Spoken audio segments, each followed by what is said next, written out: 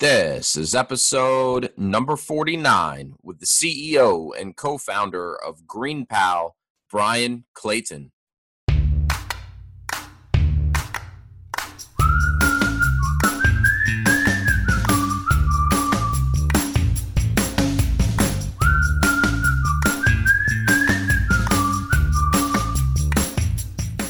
Welcome to the Path to Freedom podcast. I'm your host, Wes Barefoot, where it's my mission to help aspiring entrepreneurs and existing business owners take control of their lives and create freedom for themselves through business ownership.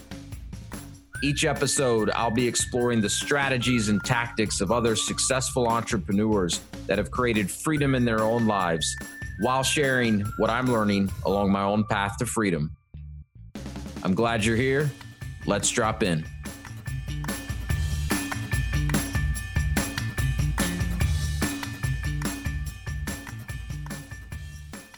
Before we drop into the episode, a quick message from our sponsor, 919 Marketing.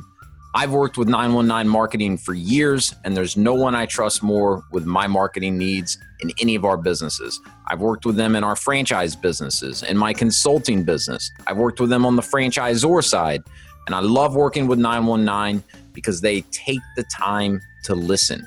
They take the time to understand what it is I'm looking to accomplish through my marketing, who I'm trying to reach, and then they help me put a plan together to do just that. I've worked with tons of marketing companies over the years, and too often it's a one-size-fits-all approach, but not with 919 Marketing. In addition to that, they've developed some amazing technology called 919 Insights, franchising's first and only AI-powered analytics platform. With 919 Insights in place, 919 Marketing can identify the exact topics that matter to your franchise candidates and provide the specific roadmap to help your brand become the highest ranking and most trusted resource when they're searching for answers. So if you're ready to start getting better results from your marketing, and if you want a free demo of 919 Insights, reach out to Graham Chapman at 919-459-8157 or send them an email at gchapman@919marketing.com to schedule your free demo today. So whether you're a franchisor, a franchisee, or just getting started in your first franchise business, make sure to check out 919 Marketing and tell them Wes Barefoot sent you. Now, let's drop into the episode. Got a fantastic episode teed up for you all today. My guest, Brian Clayton, is the CEO and co-founder of GreenPal, which is an online marketplace that connects homeowners with local lawn care professionals. GreenPal has been called the Uber for lawn care by Entrepreneur Magazine and has well over 150,000 active users and completes thousands of transactions per day. Prior to starting GreenPal, Brian founded Peachtree Inc., which is one of the largest landscaping companies in the state of Tennessee. He grew it to over $10 million a year in annual revenue before it was acquired in 2013. So in this episode, Brian shares everything that he learned along the way to scaling a business that for so many people is a very difficult business to scale, a landscaping company, and how he was able to do that to the point where it was attractive enough to be acquired. And he had a very nice exit on that business. So tons of great advice, tons of insights and learnings that Brian shares from that experience. And then he talks about what he's learned since diving into a technology-based business in GreenPal, which I think is a fascinating concept. So this is a very interesting episode. Brian's a great guy. He's a huge fan of entrepreneurialism in general, small business growth, marketing, bootstrapping businesses. I mean, this guy, he's done it. He's walked the talk. He also spends a lot of his time, helping and coaching other entrepreneurs. So there's so much value and so much wisdom shared in this episode. Make sure you don't miss a second of it. And with that, let's go ahead and drop in with Brian Clayton.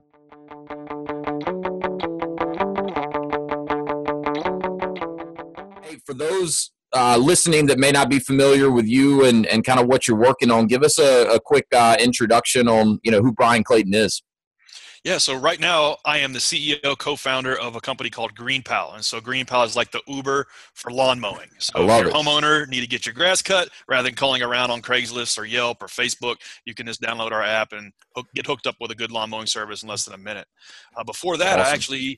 actually had a landscaping company before that. Yep. I spent 15 years as a landscaping contractor. I started cutting grass in high school as a way to make extra cash.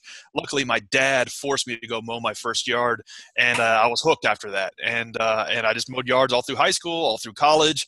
Over a 15-year period of time, I little by little built that to one of the largest landscaping companies in the state of Tennessee, where I live. Got it over 150 employees, over $10 million Wow. in revenue, and in 2013 was able to navigate the exit of that business. It was acquired by one of the largest landscaping organizations in the United States. So growing that from just me and a push mower to me and 150 people, I learned a lot through the school of hard knocks on how to get a business going.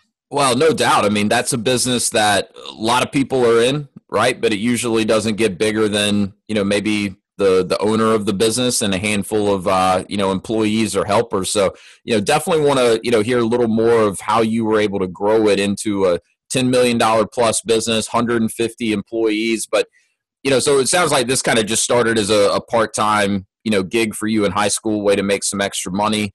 Did it sounds like maybe kind of part-time during college? I mean, at what point did you kind of come to the realization, hey, I can make this my business. I can, earn a living and do this full time? Yeah, so the lawn mowing business is like the best part-time gig in the world. It's the best small business you can start, low barriers to entry, great way to learn just the principles and philosophies of how to run a business. Hmm. It's just an awesome way to cut your teeth on business ownership. And to your point, most people in the lawn mowing industry kind of stay there, kind of that solopreneur or maybe one or two helpers, and that's fine. Like it's a great way to make a good income if you work hard. Yeah. For me, it was like a practical decision. I was mowing grass all through high school, all through college. And then I went to school at night, so I was mowing grass all day. And then when I graduated college from business school, I had to make a decision. I was like, okay, was I going to go into the job market and take a pay cut Yeah. or just put this lawn mowing business? Because I was doing pretty good. And I didn't really want to be a lawn guy my whole life. That certainly wasn't like what I, went to business school for. But I thought, hey, let's just see how far I can take this. And I kind of admittedly had a little chip on my shoulder. I wanted to like make something of myself. And I kind of saw a lane that if I really like worked hard in this one industry, I could like improve my station in life. Yeah, sure. And little by little, just grew the business, learned a lot from my mistakes, trying to balance working in the business and working on the business. Hmm. And looking back, like 15 years in that industry, in that business, 8 years in the one I'm on right now, like business, I can like look at like a video game almost. So like 10 levels of the video game and just Okay. try to get through one level at a time is what's made sense for me. Like level one might just be get your first dozen customers, $1,000 a month in revenue, and you don't have to worry about Bowser. Like just get through level one. And so for me, like that's what's kind of made sense looking back on 20 years of entrepreneurship is like just trying to get through one level at a time and focusing on the problems and challenges you're dealing with on that one level, then get to the next level. So with that though, I'm curious, when you kind of decided, all right, I'm gonna, go all in on this business. Like you said, you were doing pretty well when you got done with college. You didn't want to go out into the job market and probably start out making less than you already were in your lawn care business. At what point did you kind of realize though, hey, I can really grow this into, a serious business? I mean, what turned out to be an 8-figure business. So I guess at what point did you come to that realization, and then how did you go about building that? Because, the way you said it, balancing working in your business and on your business, I mean, I think that's the biggest thing that pretty much any entrepreneur struggles with, is removing themselves as the bottleneck so that the business can grow, beyond a certain point that they've taken it to. Yeah, luckily I was in a community that was growing. Mm. I grew up in Middle Tennessee, Hmm. outside of Nashville, Tennessee, and like this region has been growing for the last 30 years. And so Yeah. there was all this new stuff happening around me. It was like vibrant, and I saw other small business owners, whether it be in construction or home building or landscaping or any other kind of construction trade. Like, they were doing well. They had good businesses. I was like, I want to be like that, but Yeah. I want to do it better. And Mm. so I really kind of studied my competition and tried to figure out, okay, I see they're doing this, but I can do that a little better by just working a little harder. And that was really kind of what got me through level 1, 2, and 3 of the game was just out hustling my competitors, out serving my competitors, and treating my customers better than they were. And that got me through like maybe the first like 500K in revenue, Okay. going towards $1 million in revenue. And during that period of the game, I was able to learn about, okay, well, this is how I'm going to hire people, and this is how I'm going to delegate some of these things, although I was still wearing many hats, and I'm sure Yeah. anybody listening to this in business can identify with that. Yep. And so it was just little by little trying to keep all of the plates spinning, and little by little hand one of those plates off to somebody else that could focus on it. And look, I wish I had the book, The E-Myth, like in 2002, and that really would have saved me like 2 or 3 years, or maybe 5 years. And, I read that book probably, 5, 6 years ago. That's a really good book that kind of, there you go. It kind of codifies kind of what I'm like terribly explaining in terms of laying out an org chart. And you might think, well, what the hell I need an org chart for? But the reality is there's a CEO, that's you, and then there's like head of customer service, head of marketing, head of R&D, head of operations, head of HR, head of legal, and it's your name on every single one of these roles. And then as time goes on, you try to like maybe peel your name off a couple of them, 1 year at a time. And looking back how I built that first business from scratch to 10 million in revenue, and now my second business, getting it going from zero. That's made sense to me. It's like you work in the business, you grind on these things, you do them to the best of your ability. And then as time goes on, as you grow revenues, you look for ways to delegate them to people who are better at it than you are. Yeah, no doubt. I mean, you mentioned the E-Myth. I think it's, should be required reading for any entrepreneur. I work with people that are interested in getting into business for themselves. I specialize in franchising, so I help people find a franchise business that's going to be a good fit for them, help them accomplish what they want to do. I send a copy of the E-Myth with a handwritten note to everyone I work with that goes on to buy a franchise because, like I said, I think it's just absolutely necessary. And these are the things that just about every small business owner struggles with, right? So totally agree. What are some of the things that you really learned, in the process of scaling this business as it pertains to finding good people, good, reliable people, and keeping them? Because that's one thing I've noticed that terrifies most people when it comes to getting into business for themselves. And, especially in a business like lawn care, landscaping, I would imagine a lot of companies out there struggle with turnover, having people that are not reliable. They don't show up when they're supposed to. It's a seasonal business, right? So were you able to, manage to build teams and keep them year over year without, just constantly dealing with turnover? Curious, what your experience has been with that. Yeah. So a lot of these questions, I can answer them like if I was sitting like in my shoes back then, or even better, looking backwards and like, oh man, I wish I had done it that way. Sure. And so like at a practical level, there is so much opportunity to leverage technology to make a lot of these problems smoother. So you mentioned like turnover and training. If you as the business owner, let's say you have like 5 employees and like you're turning them over all the time, you might try to first look at like, okay, well, why are my people leaving? And it could be, okay, maybe they're getting a job, getting paid more somewhere else, and you can't afford to pay them that. And that's okay. But maybe you might look at, okay, well, how do I strengthen the culture around what it is we're doing in terms of making this more like a family environment? Like, how do I really like focus on what my employees want and help them get what they want? And how do I really try to lay out a roadmap to where they can grow with me in this business? It's like, it's good for you as the business owner because you're trying to like be ambitious and expand and grow this thing to be big, but also you're trying to create opportunities for your people. So like that's like at a macro level, how you can really try to treat the issue of turnover. But then at a practical level, these days, like there's all kinds of ways that you can create training systems to get somebody up to speed in 24 hours rather than a month. Yeah. And that could be like videos. It could be like online courses that you've created. It could be like in the field, like training on how this stuff works and how they should do it the way that your business does it and why that's important. And like, whereas this stuff didn't really exist, 10, 15, 20 years ago, now it does. And so that's one example of like working on your business rather than in it. If you would come in like to your office on a Saturday or Sunday and really just dedicate 20 or 40 hours to building like a rock star training system that new recruits can use, that way they can get up to speed in a couple of days rather than a couple of months, that can help you like treat the cause of the turnover while you're treating the other piece of it, the root cause. And so like attacking it from both sides.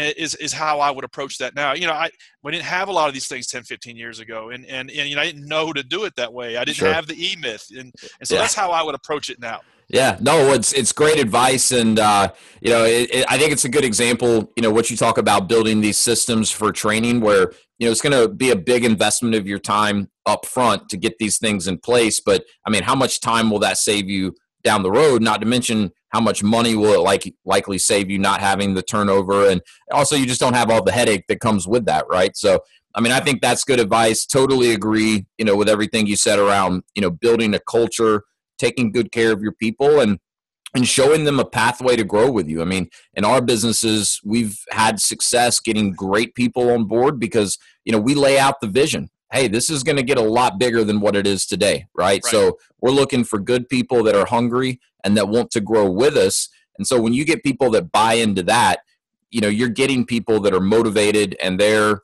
looking for an opportunity to grow. And, in my opinion, that's what you want. And really any business, I don't care what the roles are that you're hiring for. And the other thing is like, you want to manage the process. You don't want to micromanage the person. On the one hand, you want really good, ambitious, hardworking people, but you also want to like work hard on the process and the system that you put them in. And then you manage the process to get the results. You don't micromanage and like get a whip out on the person. And so you got to like invest the time to create that. And a lot of people say, well, so how do I get to 8 figures or 7 figures? And then like the answer is systems. Well, what the hell does that mean? And so it's like, systems. You just said one word. Like, what does that mean? Well, it's like, let's really like just take it one step at a time, and let's just look at one part of the business that could be better, and let's build a system for that one part of the business. So here we are, you and I are talking about just a employee training system. That's one little thing that you can work on this week to fix that one little thing in your business. And if you do that over and over and over again, it compounds. And over a 5 or 10 year period of time, that's how you get to 7 and 8 figures. Yeah, that's a good point. I mean, systems. Okay, what does that mean? And it's not going to happen overnight, right? It's a building process. But yeah, you made me laugh when you said that because dealing with franchises, any franchise company you talk to, they're going to be like, so. What's great about your brand? They're like, well, we've got systems and processes. Like you're not gonna find a franchise company that's not talking about their systems and processes. And that's true, but what does that mean? True, but yeah, you gotta. Okay, what does that mean? Like I've talked to 12 other franchises with systems and processes. Yeah. Give me a little more. No, but that's a good point for sure. And I love what you said about not micromanaging. Right? I mean, empower your people. I've got a mentor of mine that has just taught me so much over the years. And one thing he does a fantastic job of is, putting himself in a position to work on the business, not in it. And it's because he empowers his people. And, probably one of the biggest things I've learned from him is just make sure your people know, hey, it's okay to make mistakes. Mistakes are going to happen, especially as we're growing, as we're leveling up, we're going to make mistakes. I'm okay with that. What I'm not okay with is if the same mistakes start repeating themselves. So as we make mistakes, we need to learn from them. We need to build systems and processes around how to make sure we're not making these mistakes going forward. And once your people kind of understand that, like, hey, I'm not going to get yelled at. I'm not going to get in trouble. If I make a mistake because I'm just, trying something new to help the business grow, right? And I think the other thing I've really picked up from him is if an employee comes to him and says, hey, this is the situation, what should I do? His typical response is, what would you do? Right. And then they tell him, he says, great, go do that. And then let's see how it works out. And if it doesn't work out, okay, it's a mistake that they can learn from and keep going. So, and learn from and modify the process and the systems to prevent that. Exactly. The Toyota lean manufacturing philosophy of 5 whys. Anytime something goes wrong, you ask why 5 times. And, I think last time we talked about a dude who was a millionaire and who was installing closets. Yeah. And it's like, I'm sure a million things go wrong all the time. It's like, okay, well, why did this closet system not fit? Well, and let's ask why 5 times. Well, It's because we got the measurements wrong. Well, why did we get the measurements wrong? Well, because we didn't really have a routine on how to measure the space, and the person didn't know what the hell they were doing when they measured it. Well, why did they know what they're doing? Well, because we assumed that they knew how to read a tape measure, but they don't. Right. Okay, well, we need to have this test that understands, like, okay, this is how you read a tape measure, and they have to pass that before they can go out and do estimates. Right. Like, that's just like a, that's just like a hypothetical scenario of what could happen. Yeah. And so if you're constantly like measuring and like figuring out, okay, what's going wrong and asking why 5 times, you can then modify and adapt and iterate on your system because it's never done. You're always trying to make it better and better and better and tighter. So the customer gets a better experience and you're kicking your competition's butt. Exactly. And I love that, drilling down deeper by asking those 5 whys, right? Because that's going to get you, usually to the root of the issue. And in the process, you're establishing those systems so that going forward, you're just constantly getting better. And you said this earlier, I mean, over time, it compounds. And so, eventually you get it dialed in, your systems, your processes are tight. And, most of your competition's not going to be doing that, especially in, the type of business that you had, the type of franchise businesses that we're involved in. These service businesses, I love them because, the bar's not very high in terms of client expectations because most companies can't figure out how to answer the phone, how to call anyone back, how to show up on time. They don't get projects done within the timeline they said they would. I mean, the bar is just low. So, you put some good systems and processes in place and you keep dialing them in over time, you can really shine. If you think this way with your small business, you will kick your competition's butt.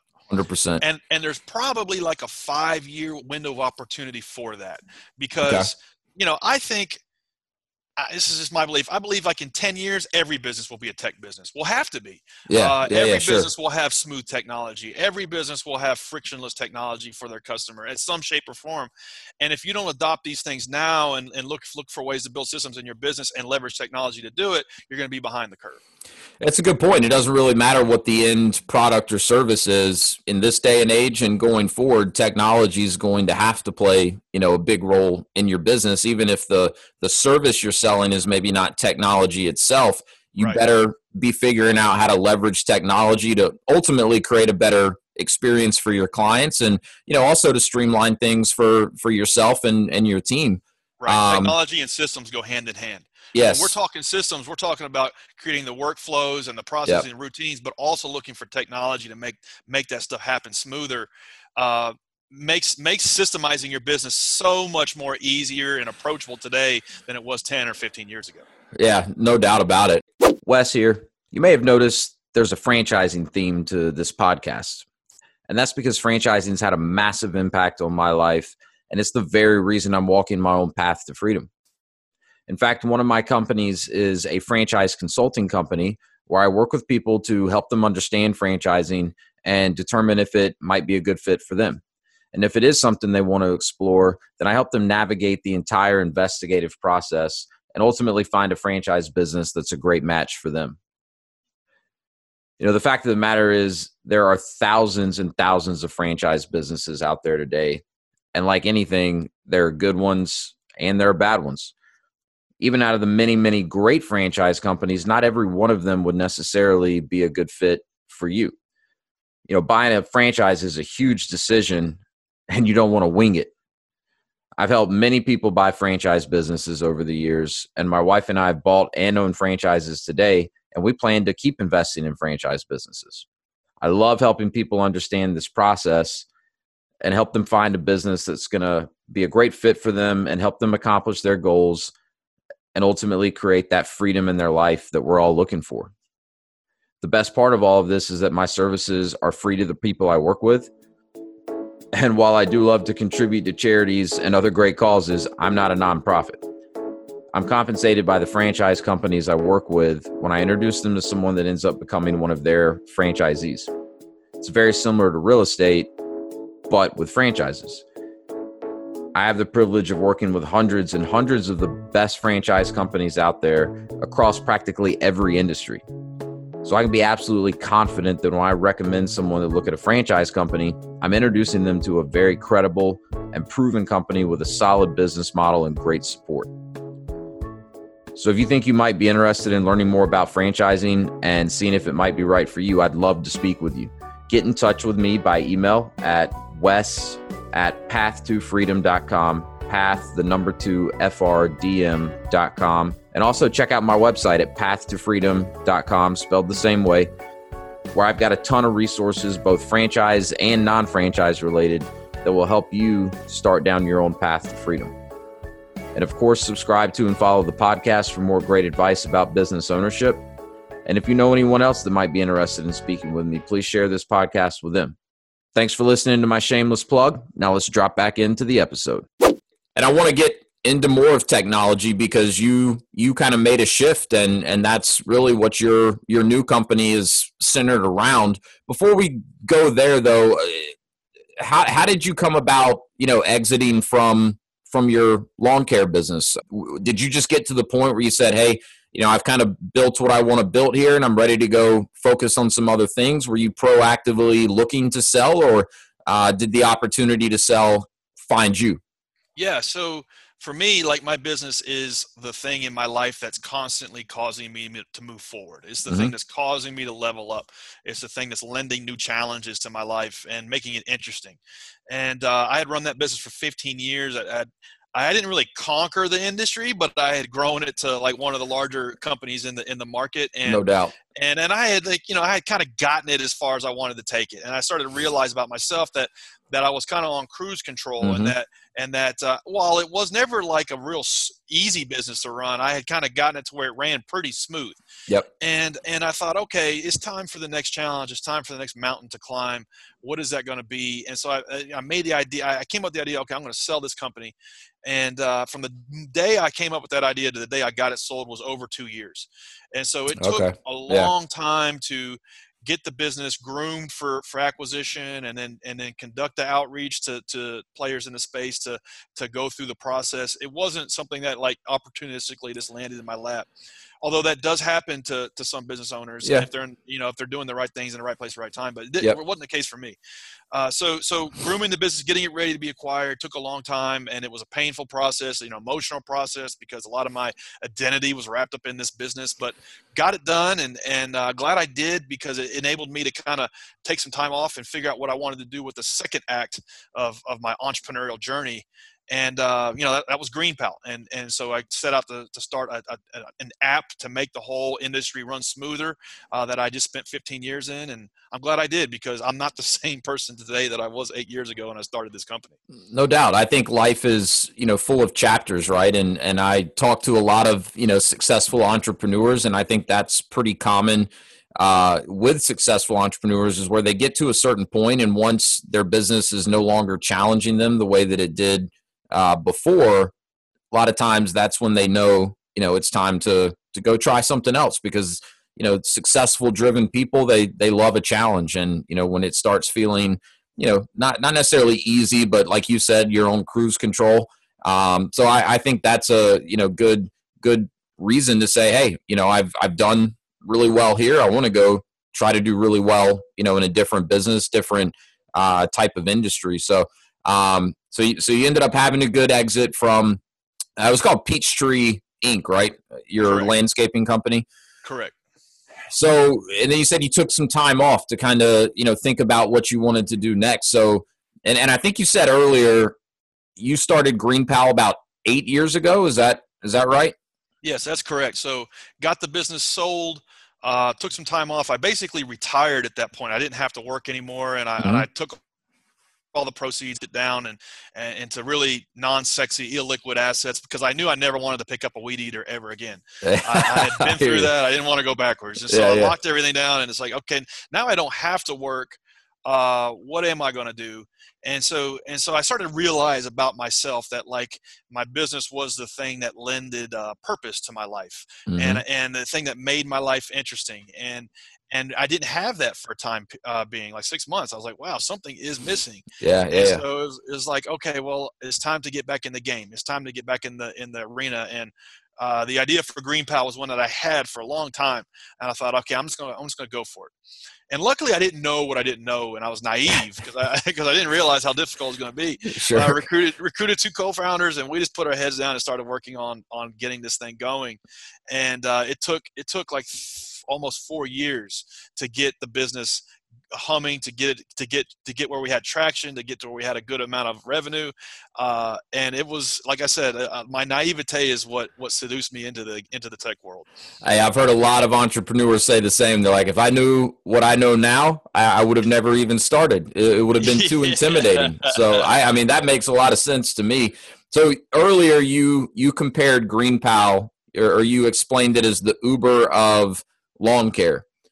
And so if you kind of hatched this idea roughly 8 years ago, I'm trying to remember, when Uber, really came onto the map. But I feel like this was probably, I mean, definitely before Uber was what it is today and as mainstream as it is. So was Yeah, this just kind of an original idea, or were you kind of modeling off of similar things that you were seeing out there like Uber? I was keying off of other examples of companies that you could do something with an interface and something real would happen in the real world. Okay. And so Uber was just getting going. They were only like in 2 or 3 markets in Yeah. 2013, and Airbnb was just getting going. Mm-hmm. And Lyft had been around for a little bit. And so I kind of saw, I wasn't like way ahead of the curve in terms of like seeing the future, but I saw what mobile was doing, and I Mm-hmm. and I saw how technology was getting easier and easier to to get started. And so that kind of lended evidence to me that, okay, if you can push a button and get a cab in San Francisco, you should be able to push a button and get a good lawn mowing service. And the other thing I saw that I just knew it would work was, running 15 years in the industry, my business had grown to a point where we no longer did residential work.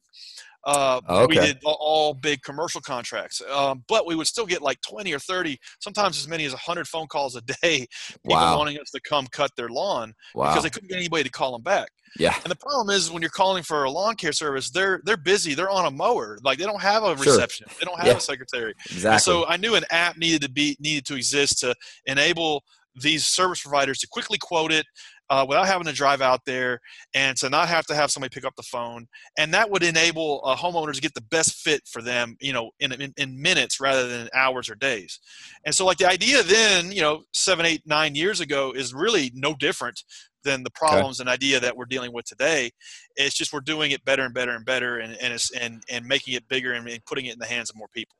Yeah, no, 'cause I was actually going to ask, if the original vision has changed over the last, 7, 8 years, with things like Thumbtack and some of these others coming out where you can kind of go online and request all types of different services. But I mean, I agree, the way you said it, if you can push a button to get a cab or to get a ride, why not for, someone to come mow your yard?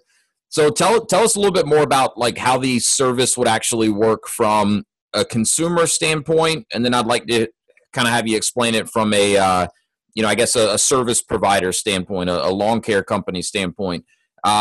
If someone needs to have their yard mowed, they go on and they're essentially kind of putting the request out there, and then they're going to receive multiple bids. Is that That's right. okay? So, rather than calling around like Thumbtack, Yelp, Angie's List, Home Advisor, these are all really good directories, really good kind of static repositories of information. But as a Mm-hmm. homeowner, you still have to like poll these people. You Yeah. still have to like figure out, okay, what is your pricing? What is your availability? What are you any good or not? And try to figure Yeah. this stuff out. So a homeowner can just download the app, they pop their address in, and in a couple of minutes, they get up to 5 quotes back from lawn mowing services in their zip code.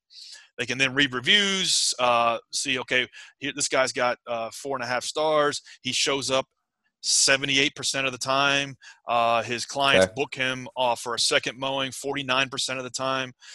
He has 9 other customers in 37208. And Cool. so like you can read all of this rich data around, okay, this is who I want to work with or not. And then you can make the best informed decision, because like lawn mowing is not really a commodity. You know, if you live in, if you live in like, I don't know, like Brentwood, California, outside of Los Angeles, you probably want like a private gardener to like come and spend 4 or 5 hours on your property. But if you just have like an investment home on the other side of Los Angeles, you just really want it like knocked down every 2 weeks. And so like we help like offer the liquidity to where you can get, you as a homeowner, you can hire the best fit and know they're going to show up and be able to pay them without having to exchange cash or like mail them a check or Venmo them or anything like that. It happens invisibly. And then, that's nice. It's a nice convenience for homeowners. It's, you know, whenever you're inventing a new product, you kind of have to be like 10 times better than the status quo. And we've really worked hard to make that gap between the status quo and the GreenPal experience. On the service provider side, that's really why we do what we do. That's really where we go deep. We try to offer an opportunity for anybody that wants to work hard in the lawn mowing business to plug into our platform and to make material income.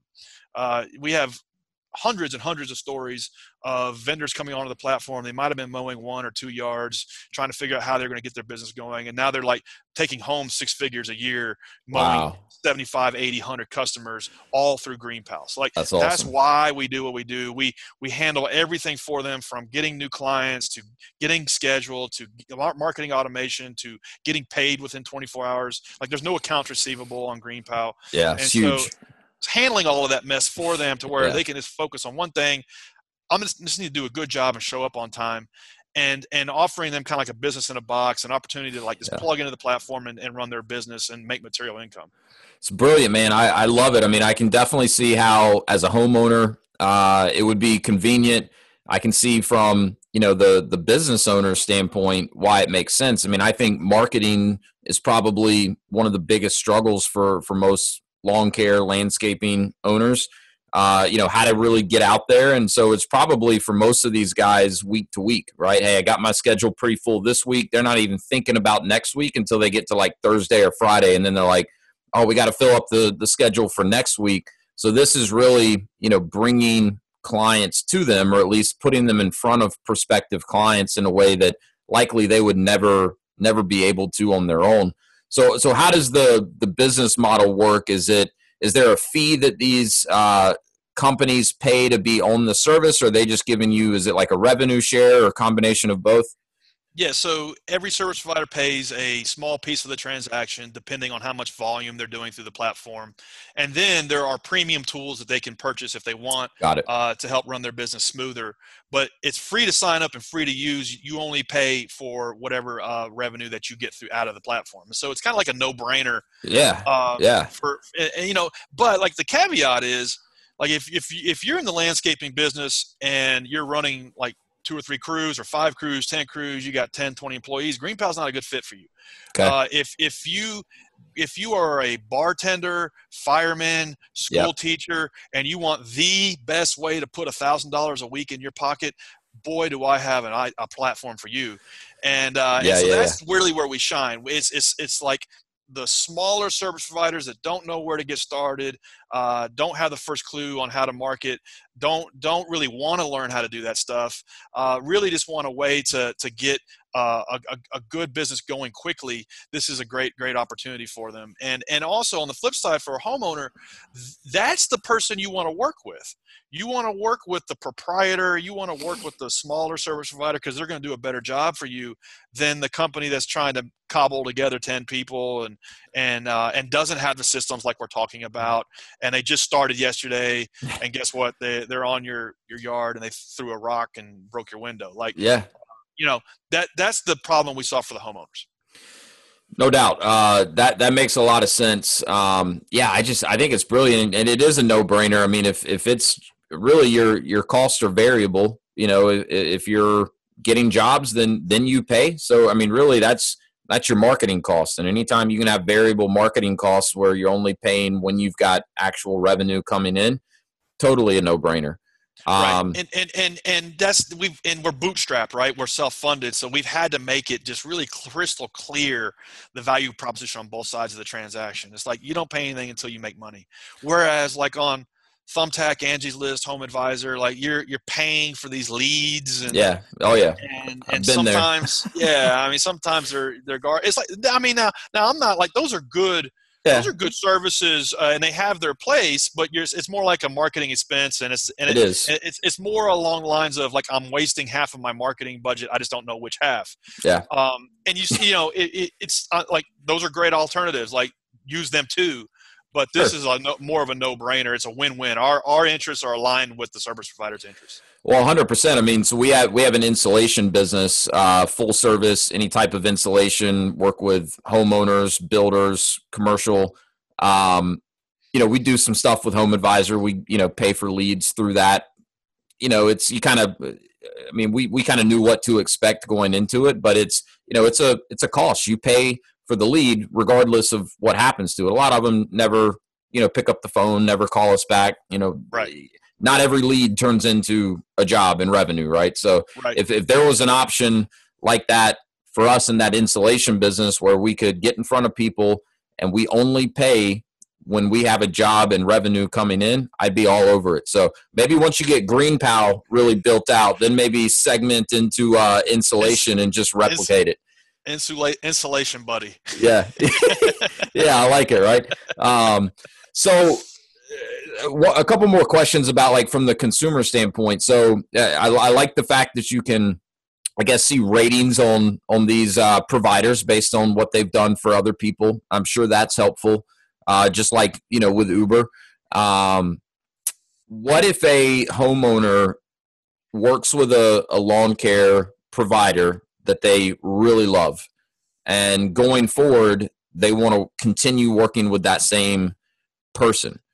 Is that possible through GreenPal, or are you seeing, or are you concerned that, people may just kind of take their relationships off the app and it's kind of like a one and done type deal as far as GreenPal is concerned? Yeah, absolutely. So, that's what our platform exists for. We handle the introduction, we get everything set up, and then after that first one goes well, as the homeowner, you can just one touch book them out for the season, and it just happens. Or if you didn't like the services, you can very quickly try somebody else out and then book them for the season. But everything is built to empower that weekly or every 2-week service. Okay. And so you might say, well, what's stopping these people from just like working it out on the side? Well, it's called platform disintermediation, and every marketplace deals with that. And in the early days, we handled it just because we knew everybody that was using the damn thing. But then as time went on, we were like, okay, we're seeing a little bit of this, and then we can look at it. Okay, this is happening to us, or it's happening for us. And we really took the latter. We're like, okay, this is happening for us. Let's really dig in and figure out why in the hell somebody would want to do it the old way. And what we came to realize was, once we got a service provider over something like 20 customers, they were locked in, and they didn't want to like go hassle somebody for their money ever again. They didn't want to drive out to somebody's house to give them a quote. They didn't want to they didn't want to like have to worry about if they were going to get paid or not. And so all of these things, like once we got a vendor over 20 customers, we started to understand that. And so then we really started optimizing towards that. It's like, okay, we have to balance supply and demand on a zip code level and really meaningfully impact these vendors' lives and businesses in order to get that lock in. So that's how we've tackled it at a practical level. And then also at a programmatic level, we understand the data and understand that, like, okay, if you're only getting booked, like if you come out and mow somebody's yard and you're only getting booked for ongoing mowings 12% of the time, then one or two things is happening. You suck, or you don't know, you're just not doing a good job for them, or you're trying to like take them offline, which doesn't happen often. In either case, like they're sidelined, and so that's how we handle it. And then on the other thing is, like, the homeowners that use our platform, they've been around the block in terms of being ghosted, not getting phone calls returned, get somebody taking off with their money. And it's like, once they experience GreenPal, they don't want to do it the old way. Like, no thanks. I don't want to like cash app you every time you come to mow. I just want to set it up and like not worry about it. Yeah, well, I mean, I would, now that you kind of explain it, it makes more sense. I would imagine it's kind of like Uber. Like, you don't have a whole lot of people doing an Uber ride one time with someone and saying like, hey, can you pick me up every Wednesday morning and take me to the airport and I'll give you $20. Yeah, I mean, I'm sure it happens some, but it's not the norm. Yeah, exactly. It's like you're not going to take a ride to the airport and say, "How much is the fare? 17.55." Okay, so for 16.25, what if I paid you cash and we just canceled it? Like you're Right. just not going to do that. Yeah, And yeah. so it's like, and so that's and while like Uber's here and we're like here, we want to get Uber good, and so Sure. and that's what we're working on is every day making it quicker, smoother, faster, easier, cheaper, more delightful for both sides of the For transaction. both sides of it. And so from what I'm hearing from the service provider side, what you're telling me is it all comes back to systems and processes, right? They're benefiting from the way that GreenPal streamlines all of it. It handles the stuff that they don't want to do, nor is it the best use of their time because it's Yes, not revenue generating.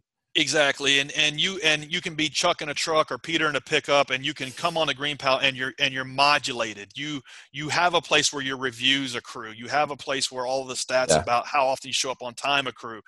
You have a place where people are sharing their experiences about how doing business with you. All of this stuff accrues. And if you're good, it accelerates your business. If you're not good and you're not a reliable business owner, then it reinforces the fact that you're not going to be successful in business. And then ultimately, if you don't hit certain thresholds, you get expelled from the GreenPal platform. I was going to ask you that, kind of like with Uber, if you're a driver and you get so many bad reviews, then they'll kind of lock you out from what I've heard. So yeah, and that's the platform's job, because Sure. It's the platform's job to enable homeowners to sidestep that experience, to not have to deal with the people who just aren't reliable, and deal with the ones who care about their business and care about the success of their business and doing a good job for their clients. Yeah, it's brilliant, man. I love it. So tell us, where is GreenPal today, and what is the vision? Where do you want to take this thing? Yeah, so GreenPal is in every major city in the United States today. We spent 3 years just in Nashville trying to figure out how to get this thing to work, and then we expanded out from there. Over 200,000 people using the app on an ongoing basis to get their grass cut, doing over 20 million in revenue. And so our job today is, how do we make it even better, even cheaper, even faster, even smoother, and then get it in all the little towns and cities in the United States, like the Bozeman, Montana, or Wichita, Kansas, like getting it going in these smaller cities. And then after that, we're going to expand into Canada, UK, and Australia. But that's coming in the coming years. That's awesome, man. So is there any vision to, I kind of joked about this with insulation earlier, but I mean, is there any vision to, once you kind of really get it dialed in for lawn care, take it to other home services? I think to be uber good, you have to be focused on one thing. Specialized. And so for us, there's horizontal platforms like Thumbtack, Angie's List, Home Advisor, where you can get anything under the sun. You can get names and numbers. And then there's vertical experiences. There's DoorDash for food, Uber for rides. And we're really kind of vertically focused on just this one use case, making this easier and smoother and better.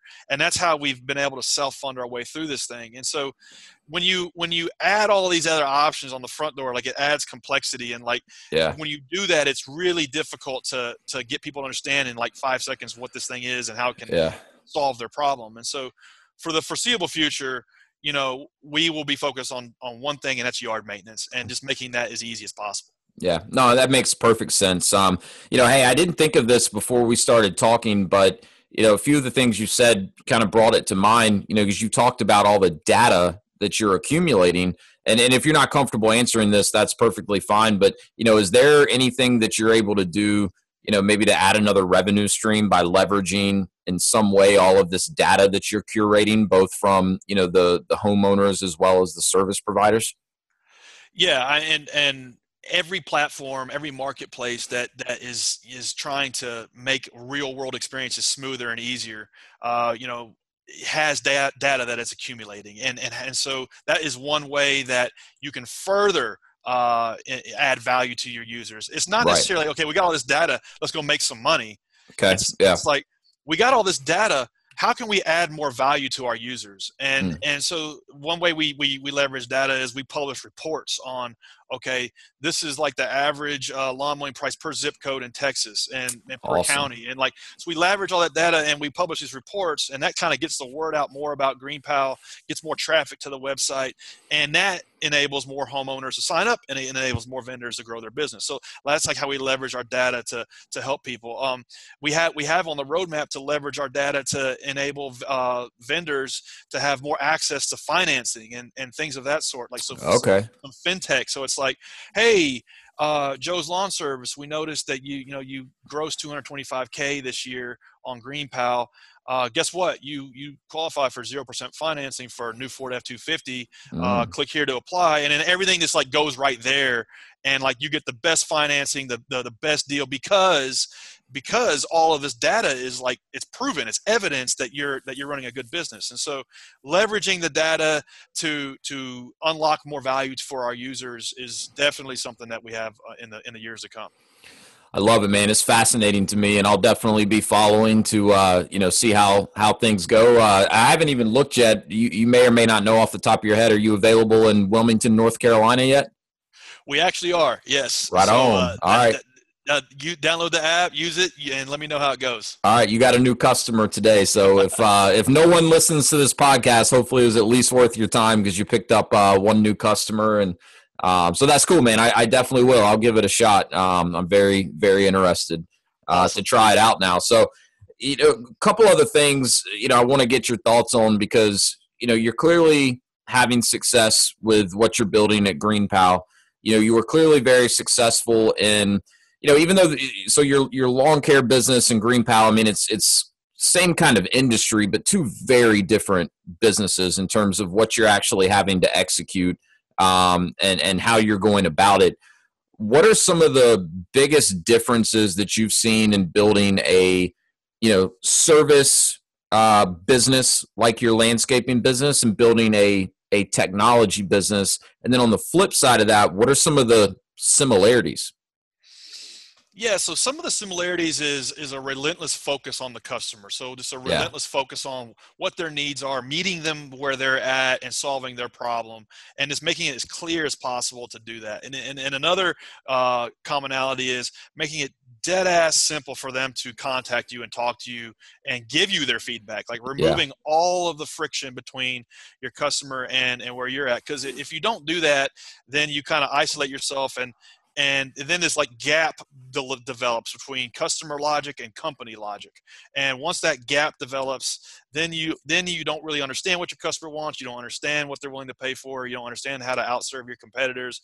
And so like closing that gap by making it really easy for anybody that does business with you to let you know where you suck can help you like understand where you need to take your business. It doesn't matter what business you're in. If you're in the pizza business or the closet repair business, it doesn't matter. Sure. So those are some fundamentals. Some differences are a tech business is very different because in most cases in the tech world, you are inventing something brand new that does not yet exist. And so in some shape or form, there might be similarities, but if you're going to start a tech company, and in most cases you're inventing something brand new.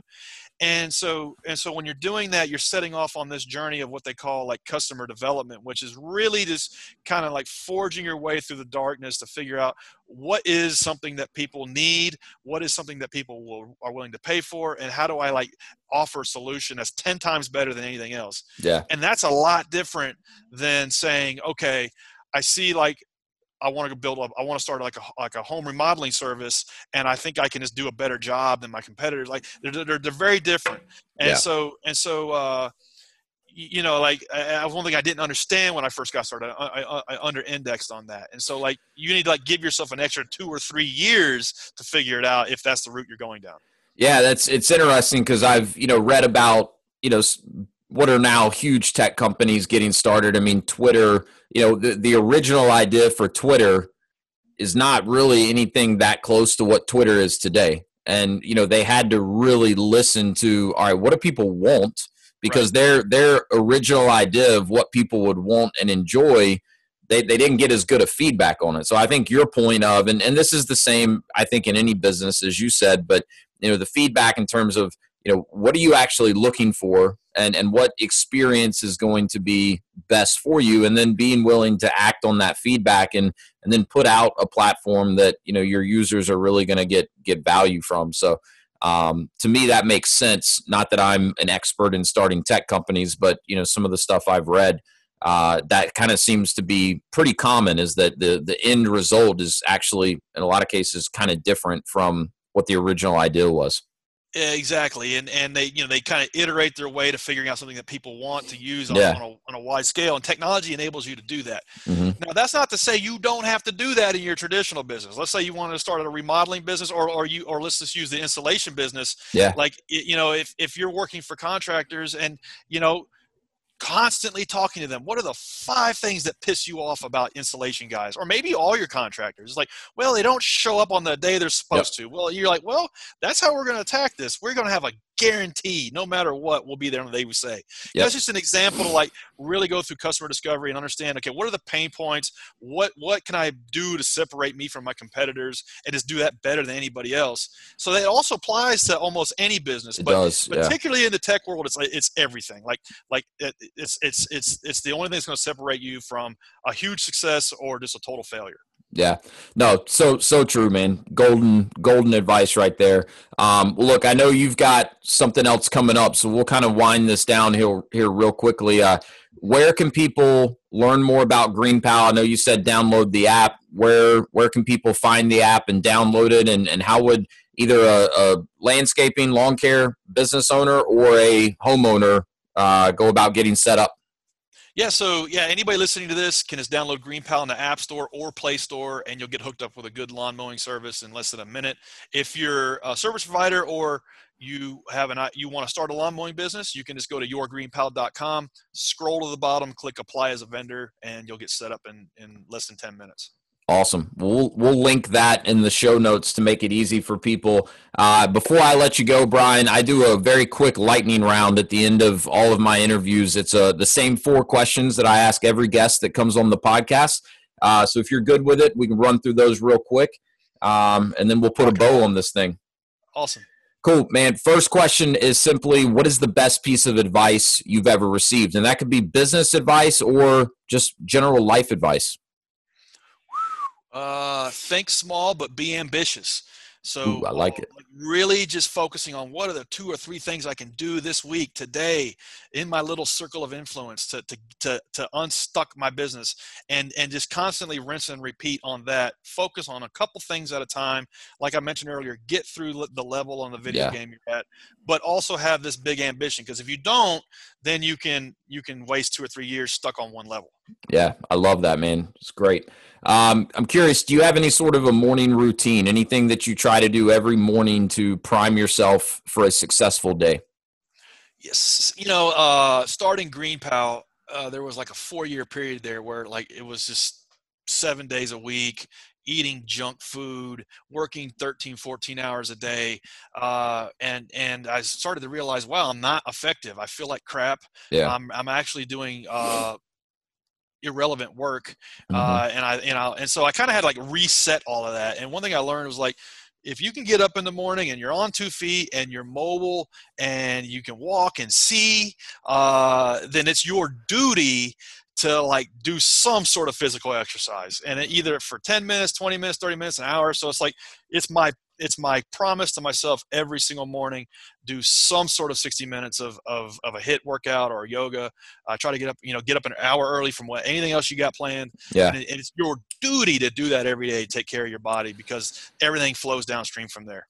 Yeah, I love it. I love thinking about it that way. It's your duty. If you have the health to be able to do it, because so many people don't, then don't waste it, right? And it gives, for me, when I work out in the mornings, it gives me more energy throughout the day.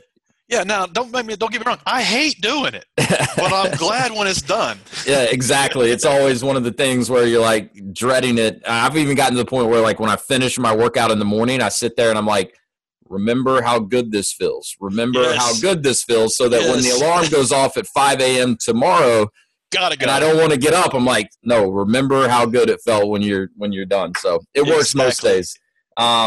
Cool. So I don't know if you're a reader or not. We already talked about the E-Myth, but if you're a reader, I'm curious what book you're reading right now. I'm reading a book by an author named Donald Miller. Okay. It's called Story Brand Marketing, and this guy's written all kinds of books, and both just like personal development books and marketing books. And they're really short books. They're not hard to read. He's a great writer, and like the point of the book is just real clarity. Like the human brain is wired to avoid complexity, and so like for your installation business, like only thing they need to know is like what's the one thing you do better than your competitors, and like everything else almost doesn't matter, and really getting clear with how you communicate with your customers, and it's a lot harder than you think, and this book kind of goes through that. What's the author's name again?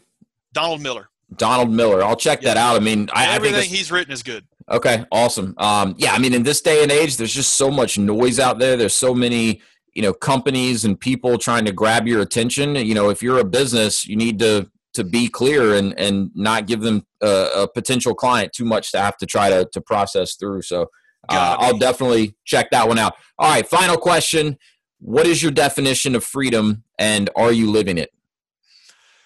I love the fact that your podcast is called Path to Freedom, because I think a business is the vehicle to improve your station in life. It is the vehicle that anybody can access to make something of themselves. It is the path to freedom, so long as you're ambitious enough to put in the time, make the sacrifices, and play the long game, 5, 10, 20-year long game.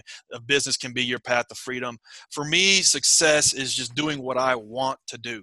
Whatever that is. And so for me, I've been on GreenPal for 8 years. I haven't worked a day in 8 years. This is the business I want to work on. And that for me is freedom. And without business, I wouldn't be here today. Yeah, I love it, man. Well, look, I really appreciate all the time. I've learned a lot just from talking to you. So I'll be following GreenPal. You guys look like you're on a great trajectory. So can't wait to see you keep doing big things. Thanks for everything you do, man. And appreciate you dropping in on the Path to Freedom podcast.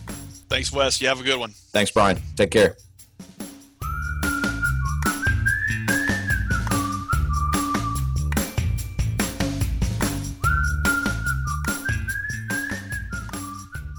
That's a wrap. Thanks for joining me today, and be sure to subscribe wherever you get your podcasts so you'll know when a new episode is released. You can also check me out on my website at www.path2FRDM.com. And if you want more information about franchising or just want to say hello, feel free to contact me at wes@path2FRDM.com. Thanks again. Now go drop in.